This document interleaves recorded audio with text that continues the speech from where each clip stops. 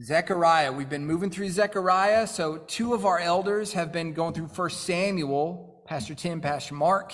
And then I've been going through Zechariah. And here we are towards the end of the book. We're in chapter 10 this morning. We'll look at the whole chapter, verses 1 through 12. Zechariah chapter 10, verses 1 through 12. It's page 749 if you're looking at one of our hardback Bibles there. It'll be helpful if you're looking at a copy of God's Word as we move through. There's an outline inside the worship guide that's got the main points of the sermon that we think are from the text. So if that's helpful for you to keep an eye on, that's there for you. Zechariah 10, verses 1 through 12. We won't read the entire passage up front, but let me read the first verse because it's easy to translate it into a question that'll really help to kind of prime us to look at the rest of this chapter. So look at verse 1. Hear the word of the Lord.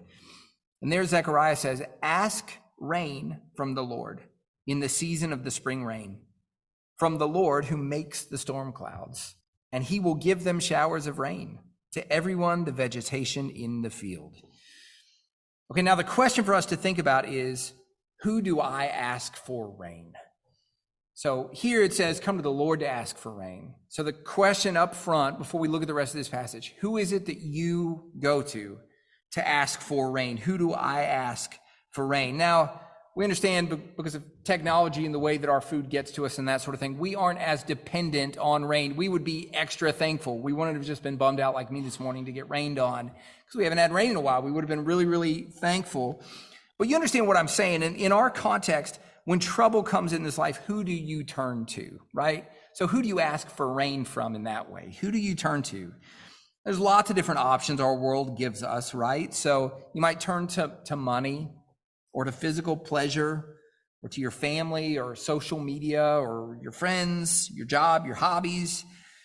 But that's the question, where do you turn? And more important, what our passage answers for us, where should you turn for that kind of help?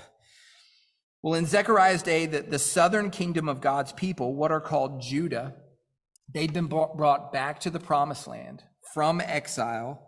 And they're in the promised land, but like we've talked about several weeks in a row, there's still all sorts of difficulty that's surrounding God's people. So they've got lots of hardship. And the Lord knows that because they've got a lot of hardship, they'll be tempted to turn to other shepherds aside from him to try to fill those needs. But the message of Zechariah 10 is that God is the only shepherd who can provide for our needs. Every other knockoff shepherd will fail us. And our passage begins by pointing out two kinds of shepherds who will undoubtedly fail us. And these are the first 2 points that we'll look at this morning. They're listed there in the outline. And then God will tell us about the way that he will shepherd us if we come to him. So our first point this morning, who can't shepherd us? Who are the shepherds? He says, don't follow them. Well, the first one is cultural prognosticators can't shepherd you. Look at verse 2. He says, "For the household gods utter nonsense, and the diviners see lies. They tell false dreams and give empty consolation. Therefore, the people wander like sheep. They are afflicted for lack of a shepherd." Okay, what God's warning his people against here is prognosticators, which is just a fancy word for people that think they can discern the future. People that think they can discern the future, God says, don't go to them for shepherding. Now, he starts out with a form of that isn't really popular or common in our culture, which is seeking to know the future through idols, which are just fake gods, right? Metal statues, wood statues. That's what he means in verse 2 with that term, household gods. So the nations around Israel had all sorts of fake gods. And a lot of them, they would make idols, like little statues that would actually look like a person, that are made of metal, made of wood. They would keep those in their homes and they would worship them. But then also they would try to discern the future from these gods. And we don't know what that looked like on the ground, right? In terms of how would they try to figure something out? Okay, is it going to rain next week? What are they looking for from that wooden statue to help them discern that? We don't know that, but they thought that the future was given to them sometimes through these idols. And God's people are in the middle of these nations, and they are being tempted to do the same thing, to have these little household gods that they try to discern the future from these gods. But the one true God, he's been really clear with his people ever since he saved them out of Egypt. They shouldn't have any fake gods. In fact, this is the first commandment. You shall have no other gods before me. Now, we want to be sure that we understand this. God isn't saying there are other gods, right, that are rivals to him and he's just the best one. That's not what the Lord is saying. No, listen to this. 1 Corinthians chapter 8, verse 4, Paul says, we know that an idol has no real existence and that there is no God but one. So there's no rival gods. There's only one God, but that truth hasn't stopped mankind from creating fake gods all throughout human history. And it looks like the purpose of these household gods, again, and in part, was to tell the future. And we can understand why that's appealing, right? Why that would be appealing for God's people. Because they're thinking, what if there's even a chance that this fake God maybe has some reality to it and it can tell me the future? So you can see the draw. You know, God's people at this point, they had lots of questions. You know, is the temple going to be reconstructed? It's under construction, but is it going to be finished? They wondered about that. Is another nation just going to come in and knock it down again like the Babylonians did 100 years ago? Is God going to bring back the rest of our people that aren't here yet? But there were lots of questions that they had. And so the temptation of, hey, if you'll just ask these statues, these gods, you can have it in your house, you can ask it this question, that would be an appealing thing. In fact, I think that could be even a draw for us. If we honestly thought we could get the future from something like that, it'd at least be a temptation. But what God makes clear is those idols, they can't come through. They cannot deliver on that promise. Look at what he says in verse 2. He says, for the household gods, utter nonsense. That word could also be translated as emptiness. It's the one that shows up in Ecclesiastes over and over again, vanity. It's like a mist. It's nothing that you can grab a hold of. It's emptiness. It's nonsense. So why is it nonsense? The future that supposedly comes through these idols? Well, even our children, I think, could answer this. It's because they're fake. The idols aren't real. That's why they can't provide the future. So like I said, a lot of these idols were actually fashioned to look like in the image of man. So they had eyes and noses and ears. Listen to what God says. Listen to the sarcasm from the Lord about idols in Psalm 115. He says, idols are the work of human hands. So they're not really divine. They're the work of human hands. Listen to what the Lord says. They have mouths, but do not speak. Eyes, but do not see. They have ears, but do not hear. Noses, but do not smell. They have hands, but do not feel. Feet, but do not walk. And they do not make a sound in their throat. So no prediction about the future that's drawn from these inanimate objects is anything. Because these inanimate objects aren't anything. They're not real.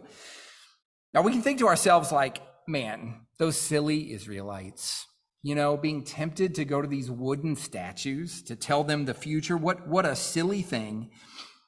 But see, then the Lord moves on to mention another kind of prognosticator that I think we're more tempted by, even in this room. So look at the second line in verse 2. He says, and the diviners see lies. They tell false dreams and give empty consolation. Okay, so who are the diviners? Sounds like a musical group, right? From Motown, the Diviners. That's not what it is. Who are the diviners? Well, those are people who said that through the help of spirits, they could discern the future.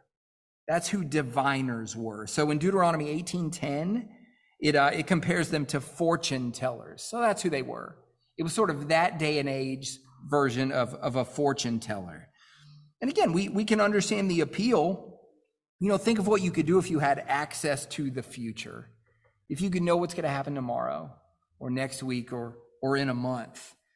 You could buy or sell a house or buy or sell a stock at exactly the right time, right? If you knew what was coming, you'd know where the economy's headed. You'd know where world events are headed. It's pretty appealing, isn't it? If somebody said to you, hey, here's this crystal ball, look in here and you can see some of these things. I think all of us would be tempted to do that. And isn't that why we're oftentimes drawn to certain cultural commentators. Now, none of the people we're drawn to, none of them are attributing it, I hope they aren't, to evil spirits to help them see the future. But we have a lot of people in our culture that are telling us, hey, I can tell you what's going to happen. Listen to my counsel. I've discerned it. I've figured it out. We have no shortage of folks like that. So we could be tempted to go to this commentator or this media outlet or this editorial board. They know what's coming. And so we go to the cable news or the paper or the website with confidence that we're going to be given a reliable message about what's coming in the future. Well, the Lord knew this kind of thinking would regularly be appealing to his people in Zechariah's day too. But look at what the Lord says about their cultural prognosticators. Second line of verse 2, he says, the diviners see lies. They tell false dreams and give empty consolation. What he's saying is no human knows what's going to happen in the future. Not one. None of us do. So whatever the diviners of Zechariah's day thought they were seeing, it wasn't the real future. It was a lie, he says. Their dreams are false. They didn't know what the future held. And that made it all the worse when they offered comfort to God's people, because that was something that would happen regularly. God's people would go to them to say, hey, what's coming? What's going to happen? And oftentimes these diviners would say, oh, it's going to turn out fine. That nation's not going to attack you. God's not displeased with you because of this sin or that sin. Everything is going to be okay. And again, they didn't know that. That's why in the middle of verse 2, the Lord calls that empty consolation. They're trying to console God's people, but it's empty because they don't know what's going to happen. They can't say this bad thing isn't going to happen because they don't know. It's empty consolation. And just a side note here, let's be sure that as Christians, we don't offer empty consolation. So there are times when a fellow believer will be sick, and you may be so tempted to say, oh, we know you'll get better. We can be sure that you'll get better. We don't know that. We don't know the future. That's empty consolation. Or maybe one of your kids really doesn't like their school. And as a parent, you'll be so tempted to say, hey, I promise in a year things will be better. I promise you. You can't promise them that. That's empty consolation. Instead, let's say something like, hey, we'll keep praying for healing and we'll trust the Lord with that because he's good. Or we'll say something like, only the Lord knows for sure, but I think there's a good chance you'll like school more in a year. As Christians, we should be experts at knowing that we are not God, right? When we declare the future, that says that we think we are like God. But no, as Christians, we're experts at knowing that we're not God. So let's not declare the future like only God can. But these diviners among Israel, they were declaring the future, left and right. And again, we see the same thing in our culture. We have no shortage of prognosticators who claim to know the future. If you pay attention to politics in the upcoming presidential election, just open one article, listen to one news program, you will hear lots of guarantees. This is definitely what's going to happen, or this is definitely what's not going to happen. But of course, they don't know. Listen to what we're taught about predicting the future in James, chapter 4, verse 13 and following. James says, come now, you who say, today or tomorrow we will go into such and such a town and spend a year there and trade and make a profit. Yet you don't know what tomorrow will bring. What is your life? For you are a mist that appears for a little time and then vanishes. Instead, you ought to say, if the Lord wills it, then we will live and do this or that. So only the Lord knows the future, right? The pundit on cable news doesn't. The columnist doesn't. The famous pastor doesn't. People who predict the future can't shepherd you. And look at what happens when God's people rely on that kind of shepherding. Last line of verse 2. Therefore the people wander like sheep. They are afflicted for lack of a shepherd. So cultural prognosticators, they can't shepherd us. But God goes on to give a second group that can't shepherd us. Verse 3, he says, my anger is hot against the shepherds, and I will punish the leaders. Looks like he's talking about both those groups. It sounds like he's talking about a single group, two different names, the shepherds, the leaders. And that makes sense. That's what leaders are supposed to do, is shepherd people. Well, the Lord is angry with these leaders. And it's our second main point. Bad leaders can't shepherd you. And like we mentioned last week, Israel had their share of bad leaders. So Saul, we've seen it in 1 Samuel. Saul was a bad leader. David, oftentimes a great leader, sometimes a really bad leader. Solomon, a really good leader, except for the times at the end of his kingship in particular, when he was a really bad leader. And then the kings after Solomon were almost all horrible. And by the time Zechariah is prophesying here, God's people have been under the rule of other nations for 100 years, and those kings didn't even claim to love the Lord. So they had been under bad leaders for a long time. So I say all that to say this: it doesn't seem like the Lord is trying to convince his people that bad leaders can't shepherd them. They certainly would know that. Instead, it looks like the Lord is simply encouraging them with the fact that he too is angry about their bad leaders. He says that, my anger is hot against the shepherds, and I will punish their leaders. And when governing leaders are bad, they deserve God's anger. It's good for us to remember, because the thing is, whether the leaders, whether governing leaders like it or not, whether they acknowledge it or not, they work for the Lord. Governing leaders work for the Lord. This is exactly what God's word teaches them and teaches us. This is Romans 13:4. The governing authorities are God's servant for your good. So, Joe Biden works for the Lord. Roy Cooper, who we just prayed for, works for the Lord. Chief Justice John Roberts works for the Lord. The members of your town council work for the Lord. That's what Romans 13 just told us. And God tells them and us what they are supposed to do as the governing authorities. Here it is, 1 Peter chapter 2, verse 14. Those who govern are supposed to punish those who do evil and praise those who do good. They're supposed to punish those who do evil and praise those who do good. That's what a good leader is. And when our leaders do the opposite, when they praise evil and when they punish good, then they're doing the exact opposite of what their master has told them to do. So when a president praises the rejection of gender, that's the opposite of what the Lord has told him or her to do. When a senator opposes the church's right to preach Bible verses about homosexuality, that's the opposite of what God has told him or her to do. When a governor supports abortion, that's the opposite of what God has told him or her to do. When a judge refuses to leverage the death penalty for murder, that's the opposite of what the Lord has told him or her to do. Verse 3, my anger is hot against the shepherds, and I will punish the leaders. So bad leaders make the Lord mad.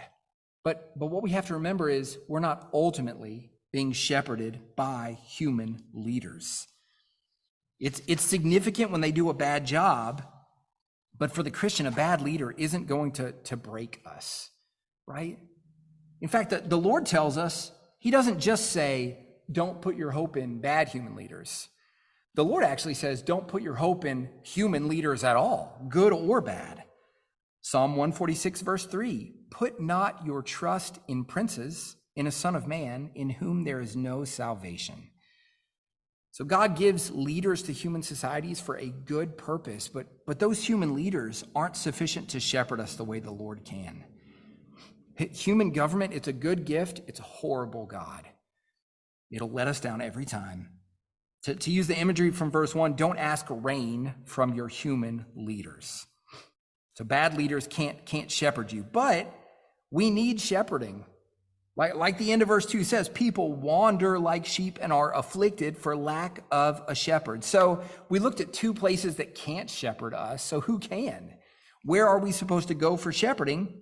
The next phrase tells us, verse 3, my anger is hot against the shepherds, and I will punish the leaders, for the Lord of hosts cares for his flock, the house of Judah. So the Lord is our shepherd. We saw that this morning in the call to worship, Psalm 23, right? But probably the most well-known verse in the Old Testament, I would think, at least one of them. The Lord is our shepherd. So what does that mean God will do for you? He's your shepherd. What are the good things he's shepherding you to? Well, our passage gives us 4 secondary things that we're going to look at in a second. But those secondary things all come because of a primary thing. This is listed on the outline. And the primary thing is God is the good shepherd who shepherds you to Jesus. That's the main thing God takes us to. He shepherds us to Jesus. Look at verse 6, this promise God makes in our passage in verse 6. He says, I will strengthen the house of Judah, and I will save the house of Joseph. I will bring them back because I have compassion on them, and they shall be as though I had not rejected them. For I am the Lord their God, and I will answer them. So remember, a lot of God's people were back in the promised land at this point in Zechariah, but all of them weren't. There were still a lot that were scattered around. And God's making a promise here that eventually they'll all be brought back.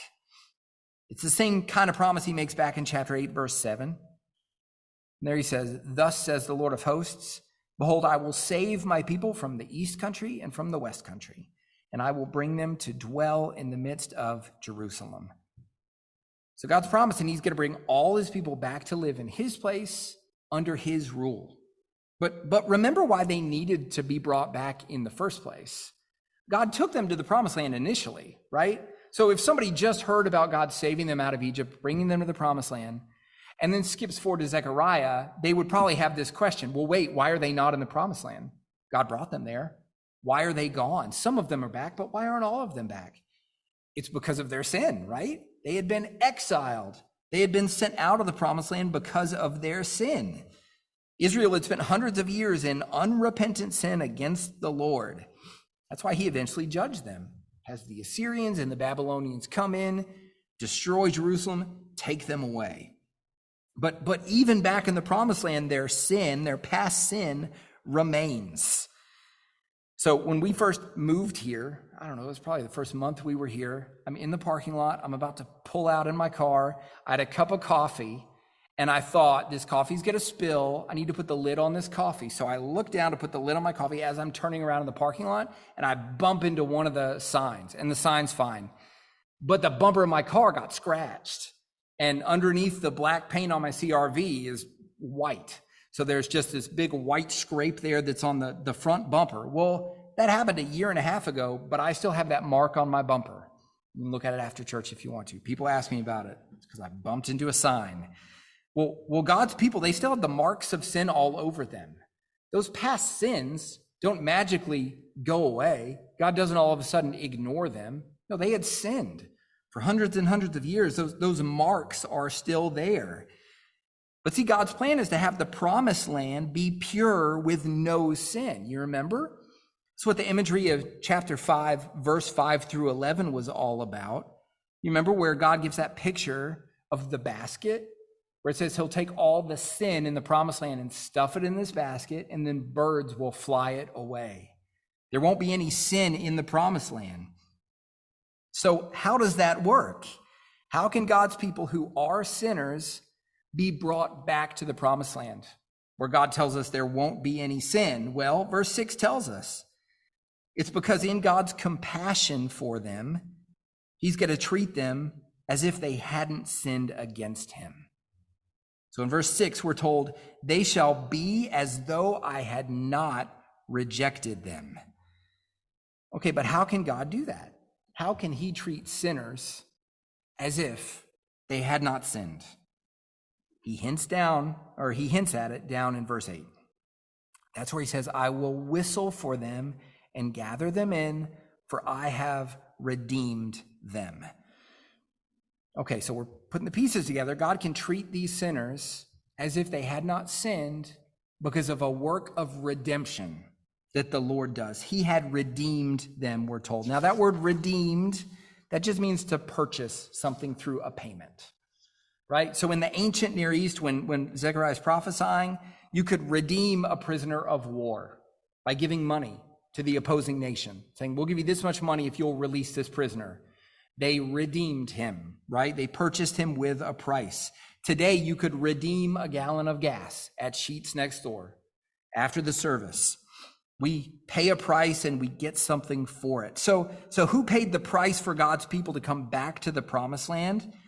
Well, it was the Lord. He says, for I have redeemed them. So he's the one who paid the price to save his people. But what we learn as the Bible moves along is that price wouldn't really be paid for another 500 years. So listen to what Hebrews chapter 9, verse 15 says about God redeeming his people. Hebrews 9, verse 15. Therefore, Christ is the mediator of a new covenant, so that those who are called may receive the promised eternal inheritance. So they'll be in the promised land.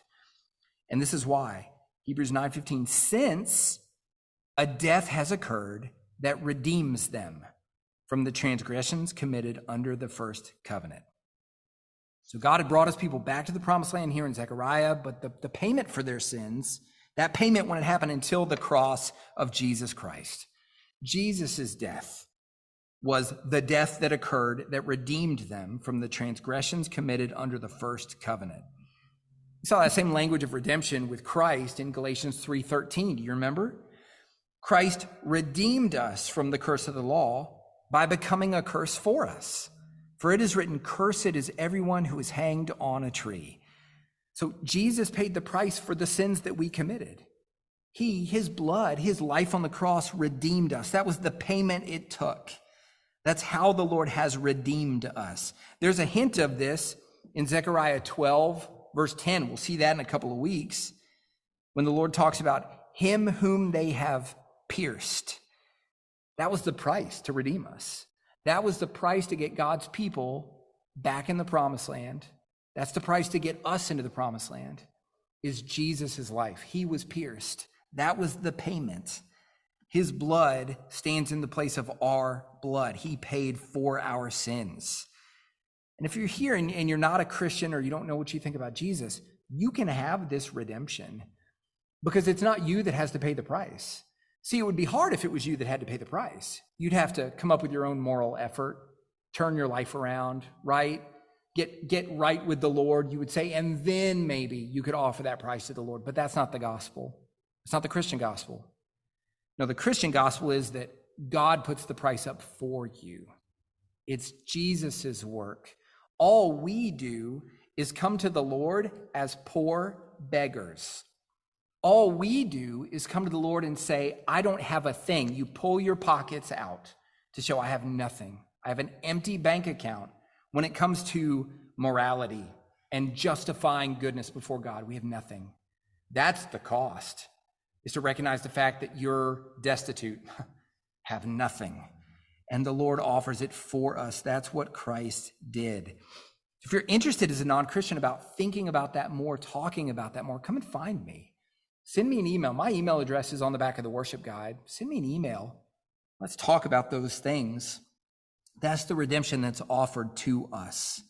And if you're a Christian, that's the reason you will be in the promised land one day. The reason you get to know the Lord is because he redeemed you with the blood of Christ. So God's the good shepherd. He has shepherded you to Jesus.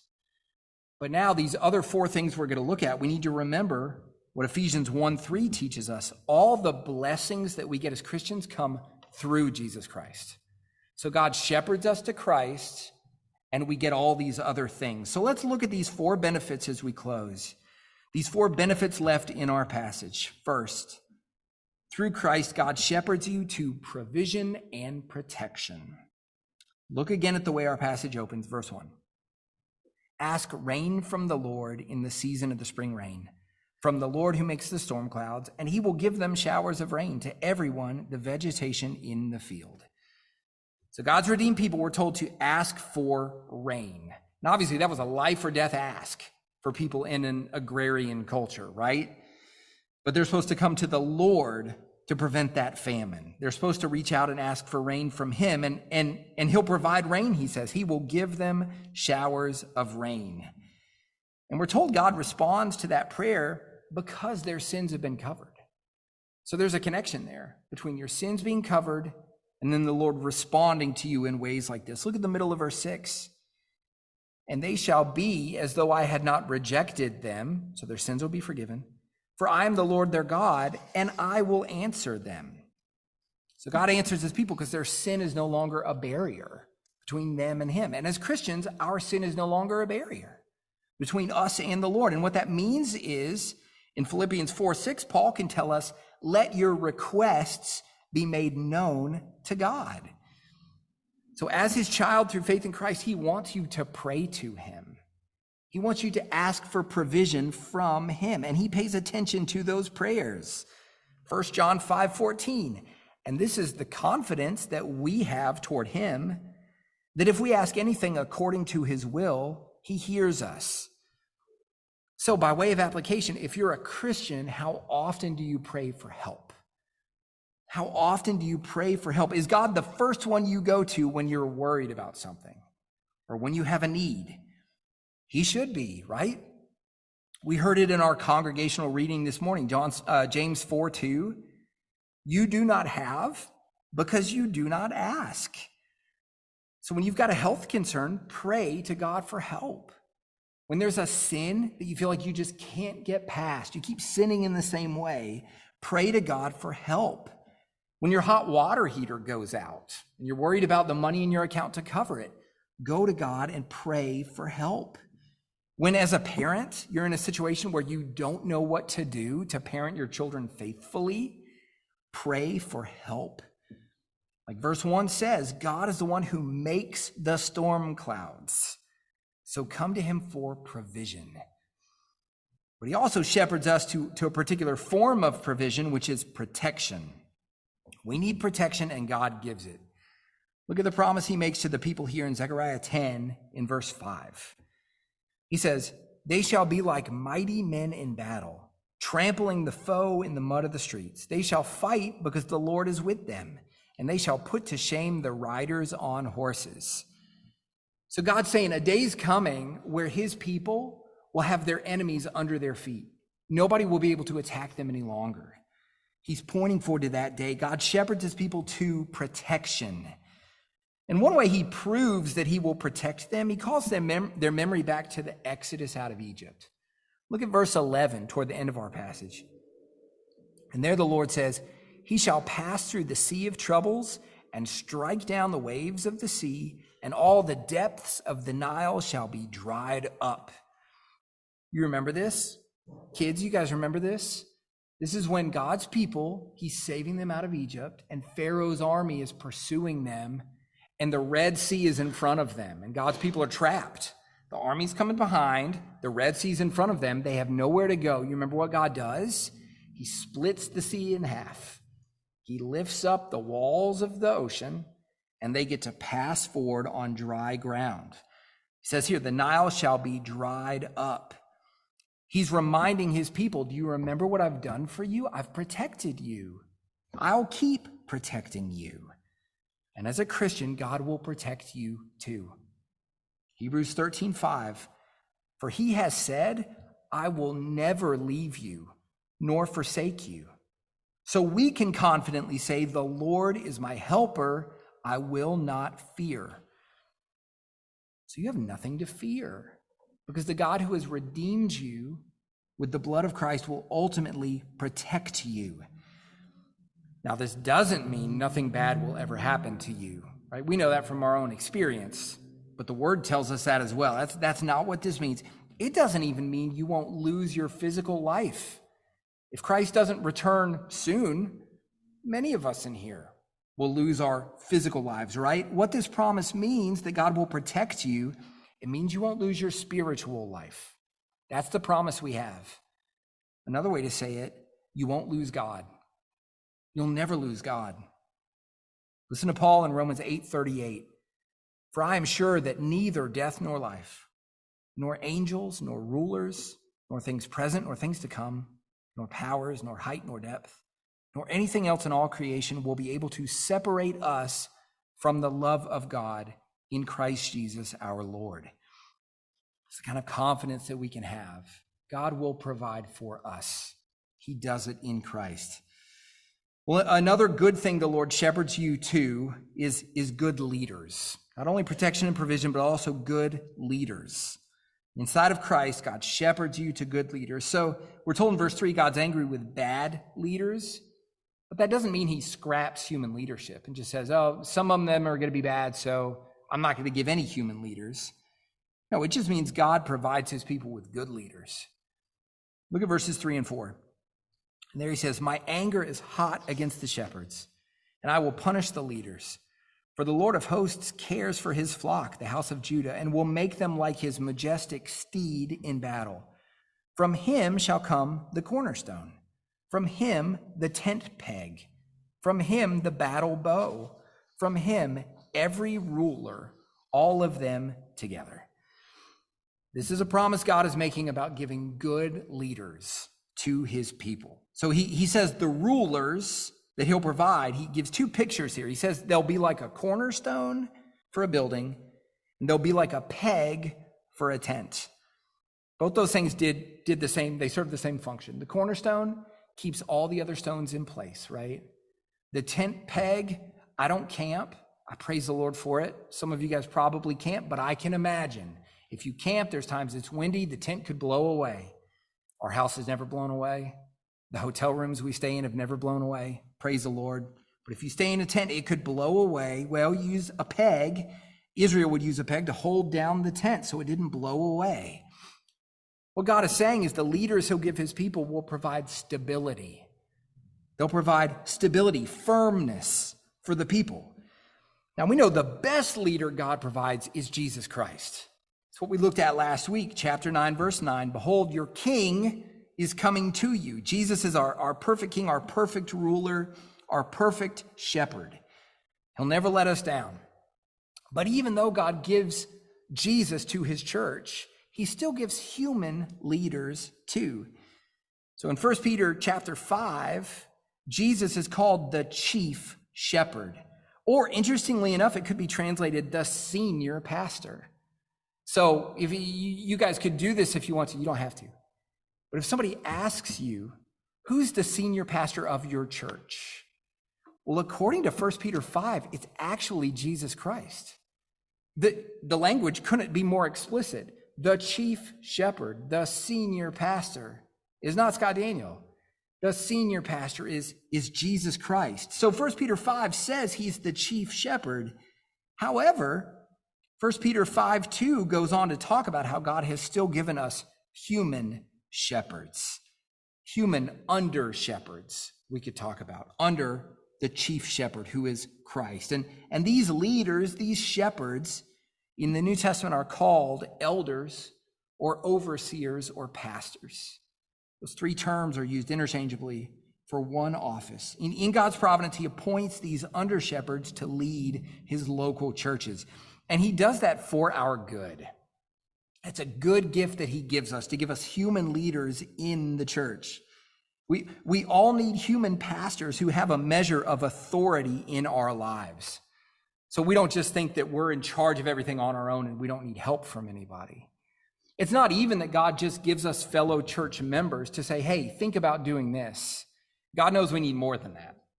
We need leaders who have actual God-given authority over us, who can say, no, don't do that.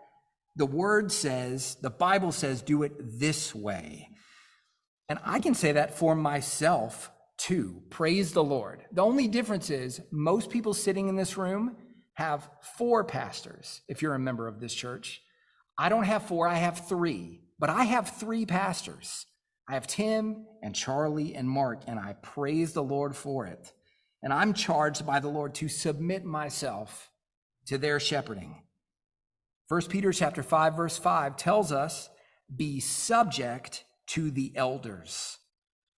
Hebrews 13:17 says, obey your leaders and submit to them, for they are keeping watch over your souls as those who will have to give an account. Okay, so the Lord just told us, obey your elders. Why? Because your elders are shepherding your souls. They're watching over your soul, and they'll have to give an account. So hopefully, if you've got a good doctor, hopefully you do what your doctor says to do to protect your body. You should do what your elders tell you to do according to the word to protect your soul. We need good leaders, and praise God, that's what he's given to his churches. And this is one of the main arguments for a kind of formal church membership. You might be a member in this church and you're happy to be a member, but you've wondered, like, why do we need this? Like, why the formality? Why do we need to have church members? Well, it's because the Bible makes it clear that Christians need specific, identifiable leaders who they are responsible to follow. The Bible assumes that Christians should have that. Specific, identifiable leaders who they are responsible to follow. And the Bible lets us know as pastors that we need specific, identifiable Christians who we are responsible to lead. Human leaders in the church are a good gift. Now, that doesn't mean everyone who's called a pastor is a good gift from God, right? We all have stories about that. We hear stories about that from other places. No, Jesus tells us there'll be wolves among the sheep. There'll be wolves who sneak in, but their fruit will show that they're not a real pastor. They'll be able to be identified, or they should be at least. But praise God, I can speak for 3 of the pastors here because I've gotten to know them well over the past year and a half. The pastors at this church are true pastors, godly men. And God gives us good leaders to help shepherd us. Verse 4 again, from him shall come the cornerstone, from him the tent peg, from him the battle bow, and from him every ruler, all of them together. So through Christ, God shepherds you to good leaders. But next in Christ, God shepherds you to holiness. He shepherds you to holiness. He's working to actually make you more holy in your life. Look over at verse 12. And they were told, I will make them strong in the Lord, and they shall walk in his name, declares the Lord. So God promises his people from Judah will walk in his name. Okay, so what's that mean? They will walk in his name. Well, it means they'll live their life in a way that fits with the character of the Lord. That's what it means. They'll walk in his name. They'll live their life in a way that fits with the character of the Lord. And verse 12 makes it clear it's ultimately God's work. I will make them strong in the Lord, and they shall walk in his name, declares the Lord. God's the one who will work this holy character in his people. And he makes the same promise to us in Christ. Listen to Titus chapter 2, verse 14. Listen what it tells us about Jesus. He gave himself for us to redeem us from all lawlessness and to purify for himself a people for his own possession, a people who are zealous for good works. So it's the Lord who purifies us, who makes us more and more holy, zealous for good works. And that's what God wants for you. He wants you to turn away from more sin this coming week than you did this past week. And he wants you to love him more and love others more this coming week than you did this past week. And he is working in you toward that purpose. Verse 12, I will make them strong in the Lord, and they shall walk in his name, declares the Lord. God shepherds us to holiness. Now, this is not always a pleasant experience. Sometimes this hurts. Look at verse 9 in our passage. Though I scattered them among the nations, yet in far countries they shall remember me, and with their children they shall live and return. Okay, why had God scattered his people? It was because of their sin. He was disciplining them. God disciplines his people. He does the same to us, doesn't he? And it hurts, doesn't it? It hurts. God oftentimes lets us feel the effects of our sin, doesn't he? And that hurts when that happens. Sometimes he brings us into difficult circumstances to strengthen our grip on Jesus. But that hurts. But here's what we're told in Hebrews 12, verse 6 and verse 10. For the Lord disciplines the one he loves. He disciplines us for our good. Why? So that we may share in his holiness. So if you're a Christian, God does whatever he needs to do to make you holier. Praise God for that. Now, by way of application, what should our response to that be? Well, knowing that God is working on this task in us, we should work for that task as well. Let's work with God as he is doing that thing in us. Look back at verse 5. They shall be like mighty men in battle, trampling the foe in the mud of the streets. They shall fight because the Lord is with them. That's a good verse to remember this week when you're fighting against sin. Fight against sin because the Lord is with you. Isn't that good? Fight against sin because the Lord is with you. So God is with you in the fight against jealousy and discontentment. When you look at somebody else and you think, oh, they have all these things. I'd be happy if I only had those things. Fight against that sin because God is with you. He's with you in the fight against lust, so fight against that sin. He's with you in the fight against idolizing your family, so fight against that sin. They shall fight because the Lord is with them. So in Christ, God shepherds you to holiness.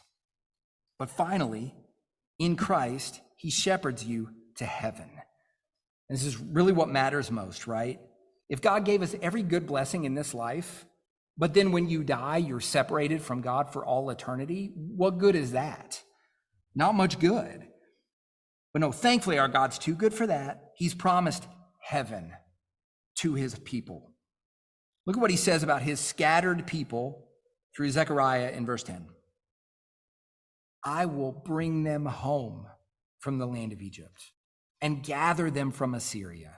And I will bring them to the land of Gilead and to Lebanon until there is no room for them. He's using the same imagery he used back in chapter 2, you remember? Where he said, I'm going to save so many people that we can't have walls around Jerusalem because the city will be too big. You won't be able to measure the thing. It'll be so full of God's people, the borders can't even be measured. He's talking about the heavenly city, what Paul calls the heavenly Jerusalem. The author of Hebrews calls the Jerusalem from above. In our passage, the Lord is pointing forward to heaven. And the promise is that he will shepherd his people there. You can be sure of it. Listen to part of our New Testament reading from this morning, John 10, verse 14. Jesus says, I am the good shepherd. I know my own, and my own know me. Just as the Father knows me, and I know the Father, and I lay down my life for the sheep. And I have other sheep that are not of this fold. I must bring them in also. So Jesus is the good shepherd who laid down his life for the sheep. For those folks inside of Israel that God had determined to save, those folks outside of Israel, which includes the people in this room, that God decided to save. Jesus laid down his life for us. And for those folks who he came and died for, he will shepherd us home. John 10, verse 28, Jesus says, I will give them, so my sheep, I will give them eternal life, and they will never perish, and no one will snatch them out of my hand. Now, why would we entrust ourselves to any other shepherd in this life other than this good shepherd? Can our medical doctor get us to heaven? No. Can the politician or the journalist make you more holy? Can your group of friends or your family or your children or grandchildren, can they give you the exact human leaders you need? Can your career or hobbies give you perfect provision and protection? No other shepherd can care for us the way that Jesus can. I am the good shepherd. I know my own, and my own know me, just as the Father knows me, and I know the Father, and I lay down my life for the sheep. And I have other sheep that are not of this fold. I must bring them also. Let's pray together. Father, we're so thankful for this picture of the gospel and of the shepherd who is our Savior, Jesus. We understand that we will be regularly called to trust in the shepherding of created things, of people in this world. That'll happen to us even this afternoon, Father. We pray that we would be thankful for the good gifts of creation, but Father, that we would understand nothing in this world can shepherd us faithfully. They'll all let us down. The only one that can shepherd us faithfully and fully is Jesus Christ. Would you help us put our full hope and confidence in him to the praise of your glory? And it's in Christ's name we pray. Amen.